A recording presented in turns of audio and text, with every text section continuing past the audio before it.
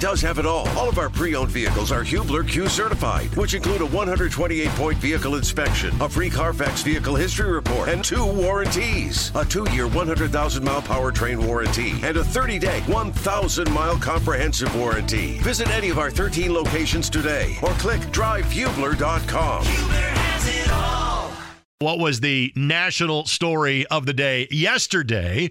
And it will pick back up this weekend just because of what happens on Thursday through Sunday, that being, PGA Tour events, will be the Live Golf is no more.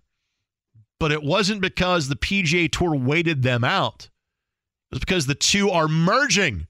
And go ahead and throw the DP World Tour in on that. That was the big topic yesterday. Will Haskett was in this seat yesterday. I'm sure he did a better job than me. And he is in his normal seat now on a Wednesday, which is getting ready for 4 days of golf coverage in the PGA Tour. And he joins us now. Hello, my friend. How are you? Travel logged, but good to talk to you. Let's do this again. Nothing like June golf news stories in Indianapolis. I mean, I never had this before. You did 3 hours of this yesterday. Now that you've had kind of 24 hours since then to try to make sense of it, just kind of overall, your thoughts as to where this story stands, if you will, on day number 2.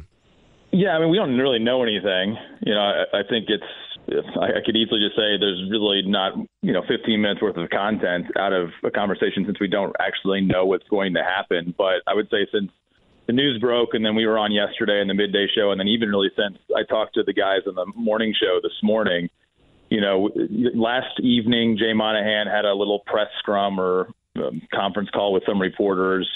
I didn't really think there was a whole lot that came out of that other than him sort of saying, hey, listen, this is just a framework agreement, and that the really only binding sort of handshake is that we're going to end litigation against one another, that being effectively the PIF, which is the Saudi Arabia Public Investment Fund, which is funding Live Golf, and the PGA Tour. And many of those entities, whether it's Live, PIF, or the PGA Tour, we're going to court in a variety of different places for antitrust or breach of contract, whatever you want to say. And this is sort of wipes away all of the pending litigation between the two. And that was really the one, I think, piece of concrete information that we knew, is that they're stopping that. So the lawyers are not getting paid as of today. They're billing for all their time that has taken place. But in terms of like the existence and what this new for-profit corporate sort of structure looks like, we didn't really know. And then Rory McIlroy spoke to reporters at the RBC Canadian Open a little after 9 o'clock this morning, and I think just provided a little bit more context to what he had learned. And he didn't really become aware of it until about 7 a.m. yesterday, which is when one of the policy board members, which he is close with, Jimmy Dunn, communicated to him. And so Rory kind of wanted to set the record straight on a few things, I think, today in the press conference, or at least shone a light on it, and things that we didn't know yesterday. And he wanted to point out is that this is not a merger with Live Golf. This is a merger between the DP World Tour, PGA Tour, and the Public Investment Fund. Now, the PIF is currently funding Live, right, but Rory still drew his line in the sand. He said, I hate Live Golf. I want Live Golf to fail. I think that it is still going to go away. But this is not us saying we are going to be, one and the same with Live Golf. This is effectively, and this is now me sort of inserting it, we, them being the PGA Tour, not me, but Rory McIlroy and the PGA Tour, have effectively just joined forces with the bank, the money source that was making Live possible. And so, he who has the money has the power, and that's really becoming the thing in sport right now. And this is the first, I think, real super Americanized way that we're going to see this influence of Middle Eastern money and Saudi Arabian money. We touched on that a little bit yesterday. But I think, if you say he who has the power is fully in charge, that's kind of the case. But now the PGA Tour jumps in front of Live as the ones who have that money. And their idea is that they still get to run their business the way that they run their business, and that being a typical PGA Tour schedule, but we still have a lot of things to iron out that is just all speculative at this point in time going into 2024. It's odd. It sounds like a teacher that says, hey, don't just give me the answer, show your work, is what immediately comes to mind. Like the end result, okay, of, the average fan gets to see Brooks Koepka, Bryson DeChambeau, Phil Mickelson, etc., competing against, Justin Thomas, Jordan Spieth, Rory McIlroy. That's a good thing, okay? So the end result, I think everybody goes, okay, that's a good thing. It's just kind of the messy pieces to get to there that I'm having a hard time wrapping my brain around. I just your thoughts on that statement. It is. Yeah, it is. Well, it's messy. And I think Rory kind of spoke for a lot of the feeling in the last 24 hours, too, of he's resigned to the fact that this is the new world order of funding. And Jay Monahan said this yesterday. They tried to make this new competitive model of the PGA Tour work overnight with designated events and bloated purses and reaching out to current sponsors and squeezing as many dollars out of it. And the fact of the matter is they could see that it was an untenable situation, most likely moving forward, whenever the tap was going to run out and the reserves were going to run out. I'm not saying it was imminent this year or next year down the road, but they just couldn't compete financially. And Rory sort of is like, hey, look, he's resigned to the fact that this is where the money's coming from. If I want to keep what I think is the best golf product going, then you kind of just have to take on that money. Like, that's the only way to really sort of survive. And so, yes, it is messy. Yes, it brings in all of the hypocrisy of statements that everybody has been saying over the last 2 years about where the money comes from and what this might mean. And, it's going to fall on a lot of deaf ears when they say, the PGA Tour is still run by its board. Now, the chairman of the PIF is going to now be one of those board members, doesn't have absolute power, but is one of the voting members on the PGA Tour board. Jay Monahan, the PGA Tour commissioner, is the CEO of this new for-profit umbrella sort of organization. So there's a lot of combined leadership qualities in all of this. So you can roll your eyes and say, well, we know who really has the say because who's writing the checks.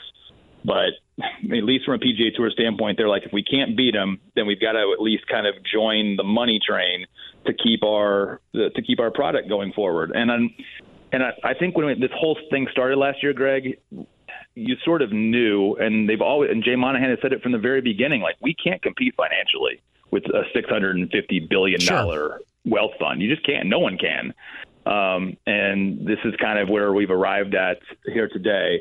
And yeah, it is. It's sticky. It's messy. There's a lot of, gotcha, go back and find sound bites and clips from 12 months ago of things that have happened. And this whole situation has just been a freight train for the last 2 years, just of who can do what, one-upsmanship and everything. And yesterday was the latest bombshell in it all. Are you at all surprised that the seemingly the player reaction from the meeting yesterday was as overwhelmingly negative as it was? Should we have seen that coming, or did that catch you off guard? I think if any of us were part of any organization and we felt like we had a stake in it, and then something is done, whether it's going to eventually have positive or negative impacts, which I don't think anybody can say for sure, like what the number one player in the FedEx Cup standings or the number 125th player in the FedEx Cup points probably have two different views of what their future might be. And they don't really necessarily know if it's going to be better or worse than what it is right now. Like, we just don't know, right? But I think the big thing yesterday is if you really feel like you're part of a member organization and you didn't see this none of us saw it coming, I think just the natural reaction when you're being blindsided by information is, whoa, excuse me, what? Disbelief. And then I think also, given the nature of what you've been saying and what you've been told and the loyalty in the fight, and this is where I think, the players that are on board with it and the commissioner and everybody, like, they've got some work to do over the next couple of months of showing the players that this was not only the best pathway forward, but maybe the only pathway forward. And how does it impact their livelihoods? And Jake asked the question this morning, like, do you think that I think that players would boycott or do anything like that? And so, look, for the most part, outside of those top 20, 25 players in the world that can command, six-figure, seven-figure, eight-figure, payment fees. If you're a professional golfer, you just want to go play golf at the highest level for the most amount of money. And if you have a moral issue with everything that's going on and you want to walk away from that, then I championing that. I completely champion that. But it's a lot harder to say now, 24 hours into it, than it probably would be 3 months down the road, 6 months down the road, when I think, and Rory even hinted at the fact that he thinks that the 2024 PGA Tour schedule is going to be released in the next couple of weeks. I think the schedule next year is going to look very similar to the PGA Tour schedule this year in terms of number of events and playing opportunities for players. And there's just some things that need to get ironed out in terms of who gets into what and how certain guys might be welcomed back to the PGA Tour. Again, Will Haskett, PGA Tour Radio, PGA Tour Live, and frequently host of this time slot, joining us here on 93.5 and 107.5 The Fan. I'm not sure I have a great deal of concern about this. Any idea what a live golf schedule is going to look like for 2020? Do they complete their events this year and sign off? What happens to that tour? Nothing changes in 2023, according to all parties yesterday. So you can still watch live on the CW through the rest of their schedule. PGA Tour schedule doesn't change, including their fall series worth of events. But into 2024, we have no idea, like zero idea. I mean, Greg Norman is the head of Live Golf. He found out as soon as I found out yesterday that this thing was going on. So, I'm sure there's a lot of questions there in terms of what that is going to look like and how that is structured. And I'm guessing there are stakeholders, many of them players and other partners within, the very quick organization or quick setup of that organization that would like to see the brand and some of the elements of those tournaments stay. But I don't know. Rory's not in charge. We figured that out yesterday. But hearing kind of from Rory yesterday to this morning and sort of differentiating between these partnerships, it would seem to be that the concept of live golf is not very long standing at this point in time. But what they do with portions of the concept, with team golf, with how they're going to take these new profits and funnel them to the top players, do you end up taking elements of what live golf had, team golf, no-cut events or something like that, and apply them to your big purse event? I don't know. This is me. Sure. I probably need to stop talking. Like I don't. At this point in time, it's just speculating because we don't know. But right now, all of the conversation has been, this is good. This is for the PGA Tour. This is for the DP World Tour, and there's really been nothing to indicate what the future is for live golf. Do you think the average fan cares that the money that was backing live golf will now be heavily involved in the PGA Tour as of 2024? Do you think the average Joe that wants to either go to a tour stop or turns on CBS or NBC or watches you on ESPN Plus or listens on Sirius XM PGA Tour Radio, do you think they will care or that will influence them one way or the other, whether they're making golf part of their Saturday or Sunday schedule?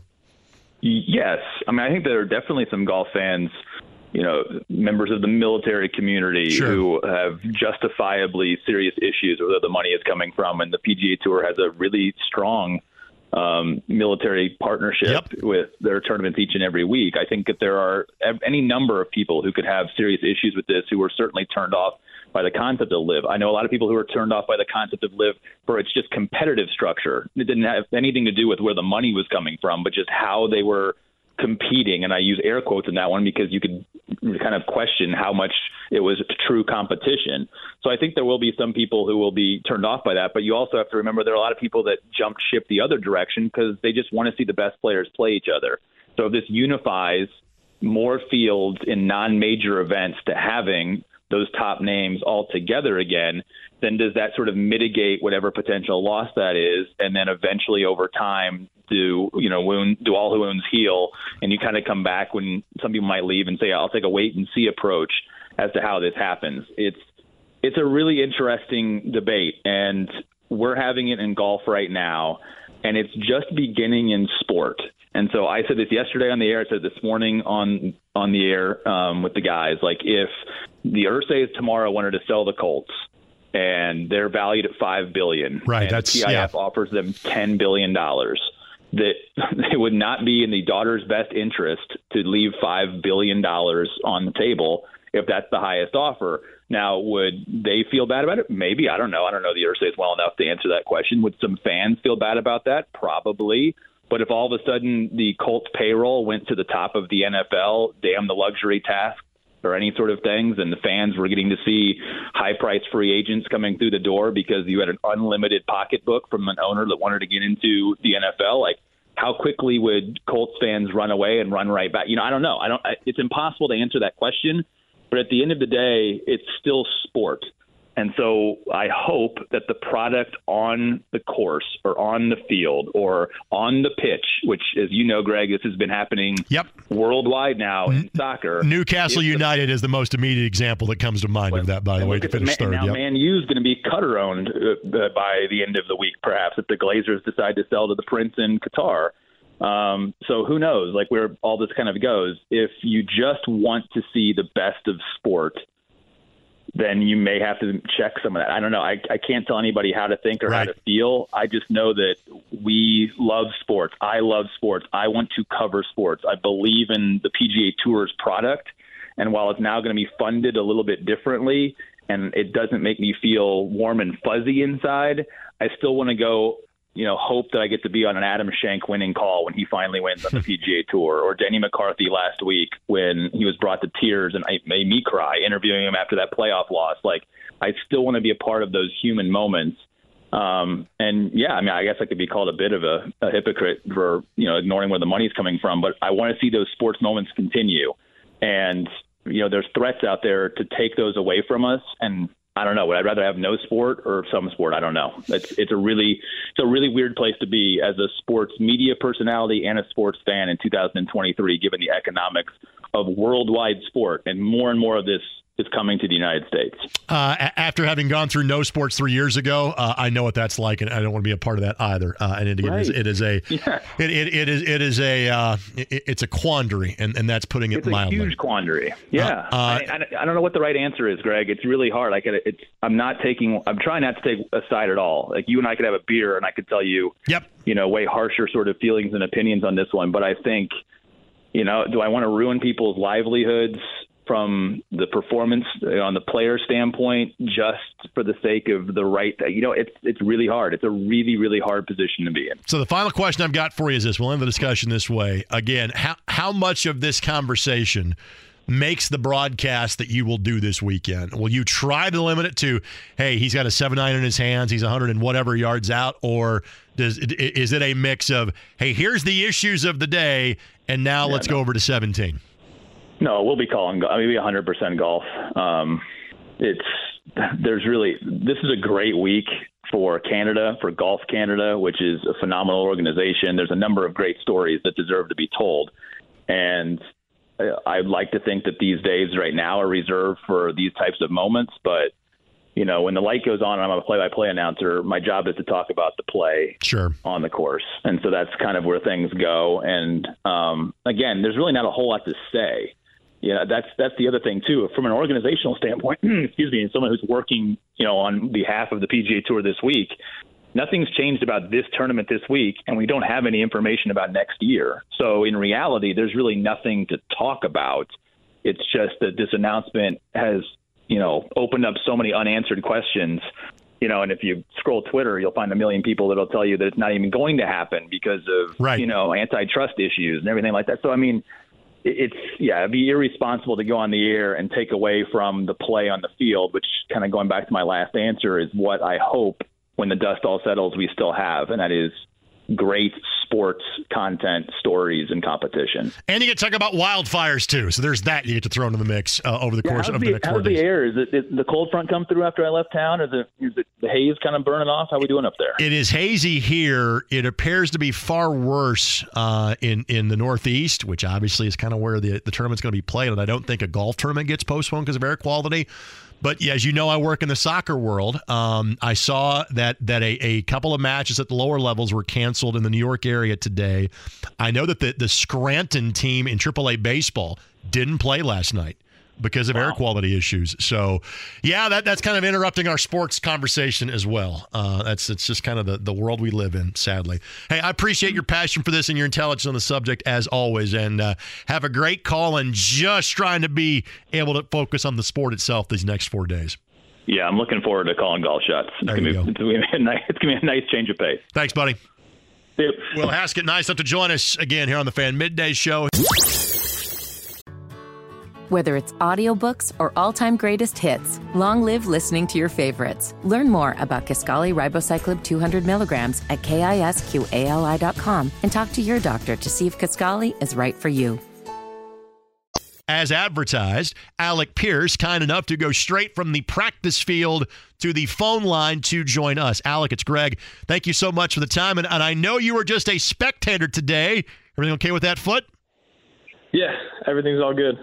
What is this process like for you going through this now a second time, having finally had some downtime from the end of last season to get ready for your second season, knowing what to expect, even with a different head coach? How is it different for you the second time around? It's a lot different, a lot better experience. Just being able to go out there and not be all stressed about learning the plays, like where I got to line up, what route I got on this play, all that. It kind of just comes more naturally, so I'm able to go out there and think less about that and use more of my my mental space to actually think about the defense and look and see who's guarding me, how they're guarding me, what the safety's doing, all that, to see if I can figure out the defense pre-snap and just adjust my route accordingly. Obviously, it is a different voice. It is a different staff, but there are a lot of similarities between Shane Steichen's background and Frank Reich's background. So just how different is the offense compared to what you were running and learning a year ago at this time? Yeah, it's honestly not too much different. I'd say it's like the same system. We probably have added some plays, cut out some plays, tweaked some plays with slightly different routes, what they like doing, what they like, and then obviously it comes down to them calling which plays they like. But yeah, it's very similar, I'd say, system wise.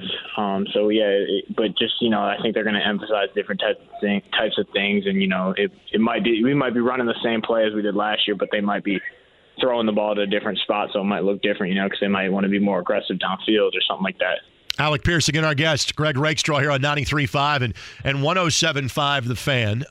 That voice of Shane Steichen. And obviously, his first introduction to kind of everybody in the room is when OTAs first started back in mid-April. I ask about difference of system, difference in manner of delivery. What's it been like playing for Coach Steichen so far?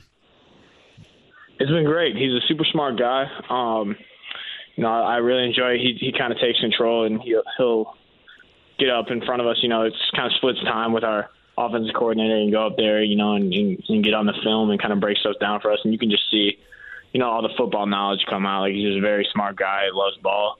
And you can always kind of learn something from him when he goes up there and talks, just little details. So yeah, I've been trying to pick up on that.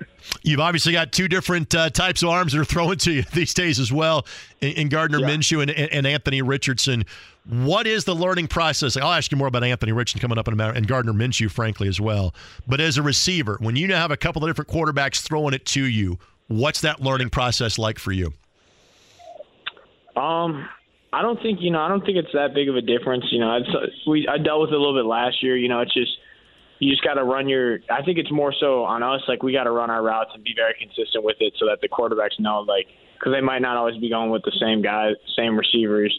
So they just, we all across the board got to be consistent with our routes and make sure, we're all running the routes at the right depths and all that. So because they're not going to be just throwing, they're going to be working between the ones and twos and all that. So it's a lot of difference. So we want to just kind of all be uniform as a receiver.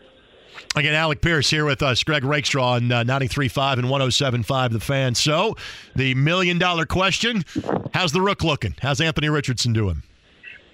He's doing great. He had a great day today, I thought. The talent is obviously there. Incredible arm strength, really mobile. Once he gets out of the pocket, and I'm excited to see what he can do once we get pads on. All quarterbacks have to have that it factor. All quarterbacks have to have that leadership ability. Do you see that in him already? Yeah, I see it in him. He seems like a guy very. He's a guy who's got that deep voice, and when he talks, everyone's going to listen. So he's definitely working into getting in that leadership, with his youth and all that. But he's got a great guy to learn from in Gardner and Sam. And I think I can feel him kind of, growing with confidence and growing as a leader already. I cringe at thinking that somebody that just turned 27 is the old guy. But in the quarterback room, he kind of is in terms of Gardner and his status. Is going to be just his fifth year in the National Football League. But just kind of quick thoughts on how you see him handling his role with this team this year. I think he'll handle it great. He from what I know of Gardner, he's a great dude, great leader. And he's just going to be someone that's going to embrace his role and do whatever he can for the team, like whether that's, being out there or being on the sideline. He's gonna help Anthony a lot, and he's going to be just a really, really good guy, really good attribute for this team. I know that obviously this has not exactly been a fun week. It's been fun in terms of what you've done on the field, but with the news that broke on Monday in terms of what we eventually learned was going to be Isaiah Rodgers, how have you and your teammates kind of handled that over the course of the last 48 hours? Yeah, coach addressed us a little bit. It's really all about just educating ourselves and making sure we completely understand the rules and whatnot, because it seems like, some people have across the league, you see some guys are getting suspended for something, and there's really a lot more rules than meets the eye. So we had somebody come in from the NFL, like one of their lawyers, to come in and kind of explain the whole rules to us, and making sure we just understand all that. You are a year removed from this, and when you are training full-time to get ready for the National Football League after completing your college days at UC, and then you're learning a playbook, I know there is a lot that is thrown at you. Do you kind of remember kind of like rookie symposium and teaching moments last year? Is that something that was stressed to you heavily a year ago? What, just about learning the playbook? No. I'm sorry. On the gambling front, on terms of just, hey, things that you cannot do. Was that something that was heavily talked about or addressed with you a year ago? It was definitely talked about. Like I think I understood most of it, but there are some kind of like subtle things that I didn't know were illegal or whatnot. Like obviously you can't gamble on the NFL. Sure. I thought you just couldn't gamble on any sports, but I guess you can, but you can't do it at the facility or like on the team hotel or planes or stuff like that. So that's one of those things I think that people are understanding now, which is good that they're coming out and they're kind of establishing those rules. I was saying, Alec, it may be better off if you just went by the first thought. Just don't gamble, period. You're probably better off. Yeah, save some money, too. Exactly. You've got a good perspective on it. Alec Pierce kind of joined us here on 93.5 and 107.5 The Fan. All right, so since the last time you and I talked, you got to be an older brother and be quite the basketball fan this spring. What was that run like for your brother at Princeton? It was great. It was incredible, just being able to go out there, and I was able to go to both or all three of his NCAA March Madness games, and that was incredible. And I'm excited. I'm when we're done with camp, I'm going to be able to go home and see him. He's back home for the summer now, so excited to see both my brothers and just hang out with them. And I'm proud of them for what they're doing on the court. All right, how are your basketball skills? Obviously, you picked football. You a hooper too? Yeah, a little bit. I played up until my freshman year of high school. Yeah, I'm all right. I've never skilled as them. More just athlete. So. I want to play 3-on-3 tournament with them though at some point in my life. That's a good after football's over. That's exactly. Wait until that point. You guys, I'll be Rodman. They're just getting rebounds and setting screens, diving for loose balls. Yep, that's me. That's a smart way to go about it. You got one more week, obviously, of OTAs, and then you're on your own for the next 40 days. Are you going through drills? Are you working on a regular basis, or are you truly trying to get away a little bit here to rest your body and your mind before training camp starts up at the end of July? No, I'm going to be going at it. I definitely, there's some time there to enjoy some time with family, friends. You got holidays, 4th of July, all that, but I'm definitely, at least during the week going to be going at it, training hard, because I got to make up for a little bit of the off season. So now that I'm healthy and good to go, just going to be going out there and just trying to get in the best shape I can and really work on some things that I've been wanting to work on all off season. Do you try to get some time with Gardner and Anthony, or just kind of go do your own thing while you're gone? Yeah, we're planning that right now. So I think we're going to all try to get together at least for a weekend or a week and get some catches in. All right, sounds good. Alec, we'll go rest up that foot. I appreciate your time after practice, and I'll see you out there next week. Thanks again for the time. Yeah, thank you. You got it. Again, Alec Pierce, kind enough to join us. Whether it's audiobooks or all-time greatest hits, long live listening to your favorites. Learn more about Kisqali Ribociclib 200 milligrams at KISQALI.com and talk to your doctor to see if Kisqali is right for you. In 3, 2, 1. Welcome back. It is the Fan Midday Show. Greg Rakestraw getting my turn at bat this afternoon here on 93.5 and 107.5 The Fan. And clearly a story that has been captivating to us for the last couple of weeks, and frankly, their story has been great all year, is that of the Indiana State Sycamores. We'll get into playing TCU at TCU coming up in a few minutes. But, Mitch Hannes has been on with me. He's been on with JMV. That's been great. I wanted to kind of, go to one of the players, and I was fortunate enough to be there when kind of his story to this year started. You've heard the story told about Lane Miller, who went from student assistant to batting practice pitcher to undefeated on the mound for the Indiana State Sycamores. I'm be fortunate enough that I was on the ESPN Plus call the night that he got the ball for the first time against Purdue. So I've been following this now since March 28th, and I am thrilled that he is joining us now on the show. Lane, congratulations, man, on one heck of a run. I know you barely had time to kind of stop and take this all in. What have these last 2 months been like for you? It's been a roller coaster ride, honestly. I mean, I've been very fortunate to get to do what I've done thus far. Obviously, we have a lot more to go and do, but honestly, it's just been a blessing. You work and you work from the time you start playing baseball to this point to go to a regional, go to a super regional, and so forth. But obviously, my story started 2 months ago, 3 months ago, and I've worked for years and years to get to that point and to finally reach that point and showcase what I can do for my team. It's obviously not been possible without my team, but it's been amazing, honestly. All right, so there's a couple of different stories to tell here. And so the first one is when you're kind of approaching the offseason with basically saying, hey, listen, we've got a spot on the roster for you, but maybe not a spot on, for lack of a better term, a 40-man roster. So kind of walk me through the conversation when Mitch and staff come to you and say, hey, we've got a spot for you, but it's as a student assistant coach. So that was a tough decision, obviously. I kind of had to soak it in, kind of think about it a little bit, but then again, I really didn't think about it. It was kind of a quick turnaround. He asked me one day, and I said, can I give you a little bit of time? And he said, yeah, sure, you take the weekend or whatever it was. And it was the next morning at practice, came to him and said, hey, listen, I want to do this. I want to allow other guys to be able to do what they can do with the facilities, be on the team, do all that kind of stuff. And I'm just going to help this team where I can, when I can, do whatever it takes to make these guys better. And it obviously grew into throwing batting practice, doing scouting reports, hitting fungos, just anything and everything I could possibly do. That's what my job was at that point in time. And it really came second to none that I was just, you know what, this is what I'm going to do. Baseball is bigger than myself, bigger than me playing baseball, and to be around the team and to be around the game of baseball was good enough for me. Obviously, I would love to play and whatnot, but I was fortunate enough to have the opportunities that I did. So it really was a no-brainer for me. So, yeah.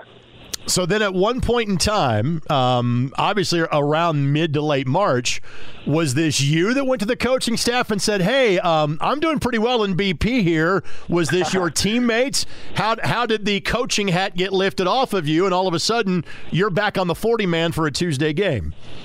No, obviously through a 50-game season, a lot of things can happen, and whether that's injury, guys are fatigued, guys are tired. I mean, pitching rotation changes all year. You start with what you think could end up with at the end of the year, but throughout the whole year that kind of changes and dwindles down and becomes what it is and what it has at this point. But I didn't go to the coaches to say anything. They came to me. It was one of those, I was throwing batting practice those guys, and it started out, the typical 40, 50 feet, and then it was, you know what, I'm going to give these guys everything I got, so let's scoot it back to 60 feet, 6 inches, throw it as hard as I possibly can, so these guys can see a live arm for upcoming weeks. And, when we were at UK, that's when it kind of was like, just throw it as hard as possible, throw sliders, do whatever it takes. And then it just kind of grew into, okay, let's get on a mound and throw BP to these guys like once or twice a week, but BP the other days. And the coaches kind of saw it. The hitters kind of talked about it like, oh, Lane's kind of hard to hit. So it kind of grew into we needed an arm against Purdue. We had I'd used a lot of arms that weekend before, and it was, well, the coaches, obviously I was in the coach's office, and it was like, well, who are we going to throw? And Coach Hanna said, you know what, Lane, you're going to throw tonight. So it kind of just was, I wouldn't say spur of the moment. I think Coach Hanna has a reason and a purpose behind everything that he does, because that's just him. But came to me and said, listen, you're throwing against Purdue. Let's see what happens. So with that, I will kind of ruin the surprise. You get handed the ball. You threw 8 innings. You gave up 8 hits, 2 runs through 98 pitches, and got the win. You guys won that game 8-2.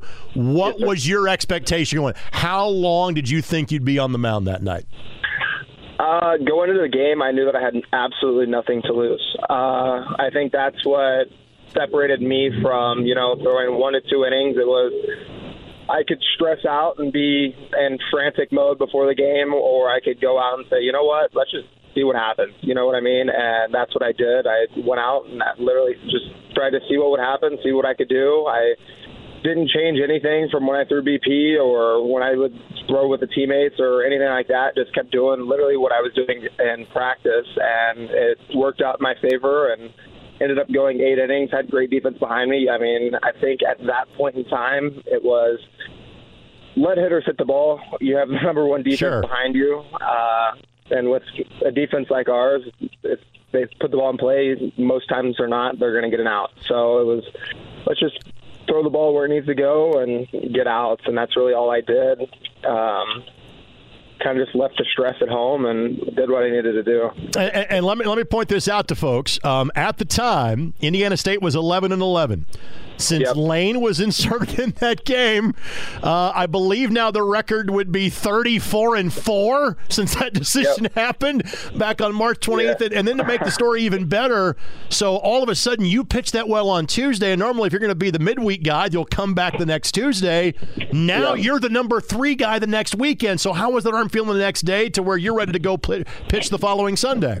I think at that point in time, I was throwing so many pitches throughout the week that it was kind of nothing, if that makes sense.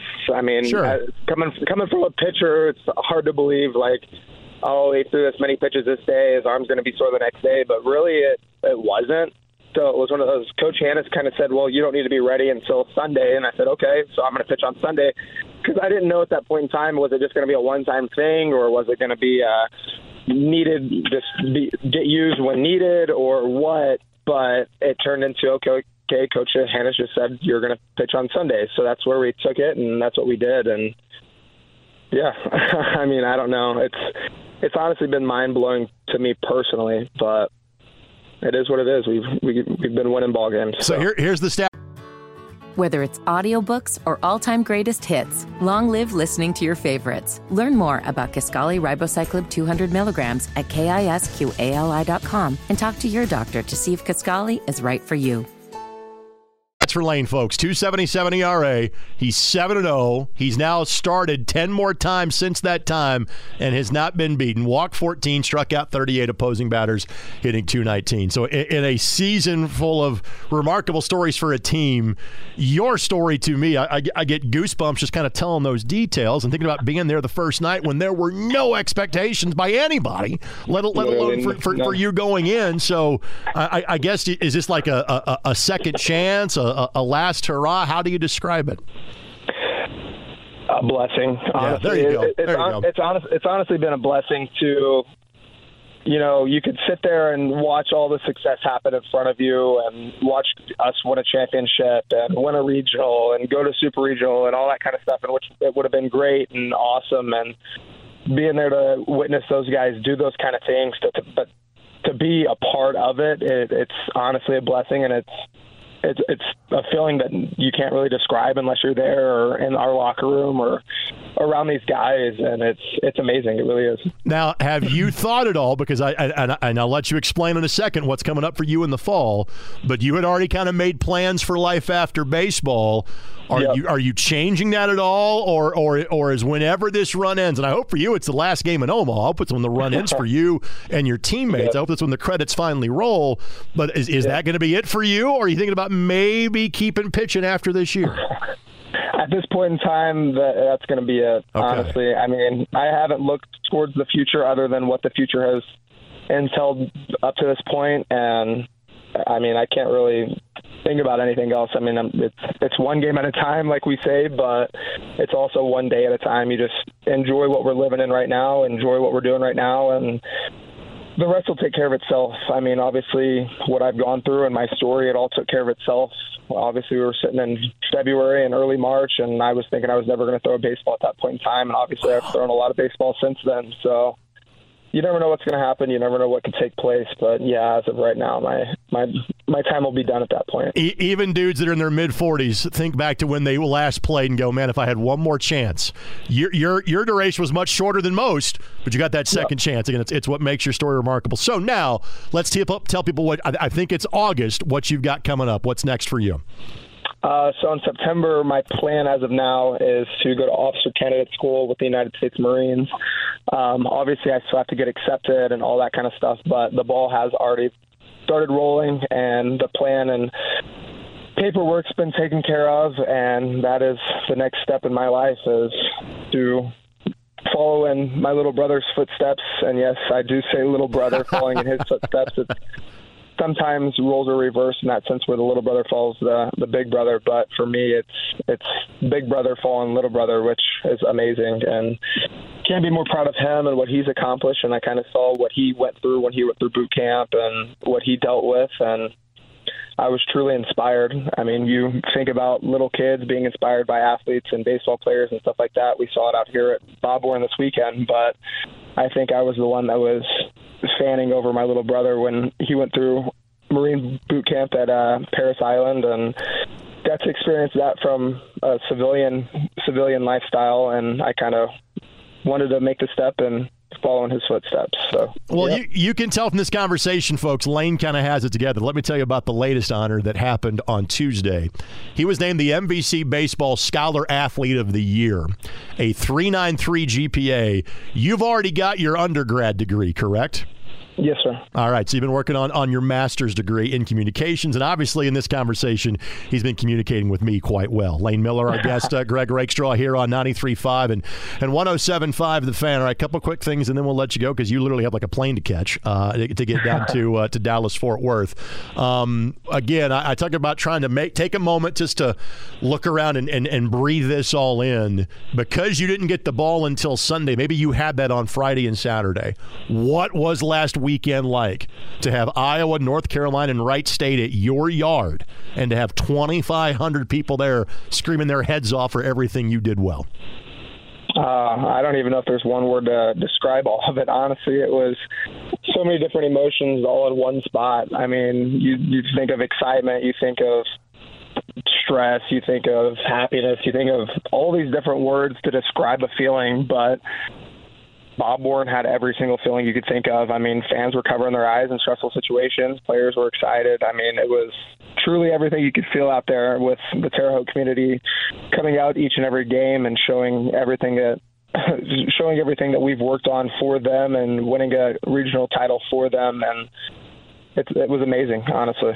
All right, so middle of this week, or at least Monday, once we saw that Arkansas wasn't going to win, it's like, hey, TCU's coming to Terre Haute. Because of other circumstances, that is not going to be the case. And I don't expect you to kind of go in depth on this, but I guess just wanted to get your perspective from you and the other 45, 50 guys in the room. How are you handling it, knowing you now have a business trip to take care of, to go down to Fort Worth and then try to make it to Omaha after that? Like you said, it's a business trip. I mean, it's another game. It's another place. This team's used to traveling. This team's used to playing on the road. Back in February, early March, that's all we did. So we just get to do it in June now. So going to take it with everything we can. We're going to pack our bags tonight and tomorrow, and we're going to hit the road and do what we got to do. So it's going to be a big weekend. Win 2, go on to Omaha, and that's all we can think about. So, yeah. Well, from the team perspective, I hope you don't get the ball on Sunday, because you've won the first 2 games. Exactly. But I know that if you do get the ball in Game 3, life has prepared you for this moment. I am so happy for you. Again, your story's been one of the favorite ones I've had the chance to be a part of and tell in a small fashion, even if it was just for that one day and then for the days after it. I'll always be rooting for you. Thank you so much for the time, and best of luck to you and your teammates. Roll trees this weekend. Thank you so much. I appreciate it.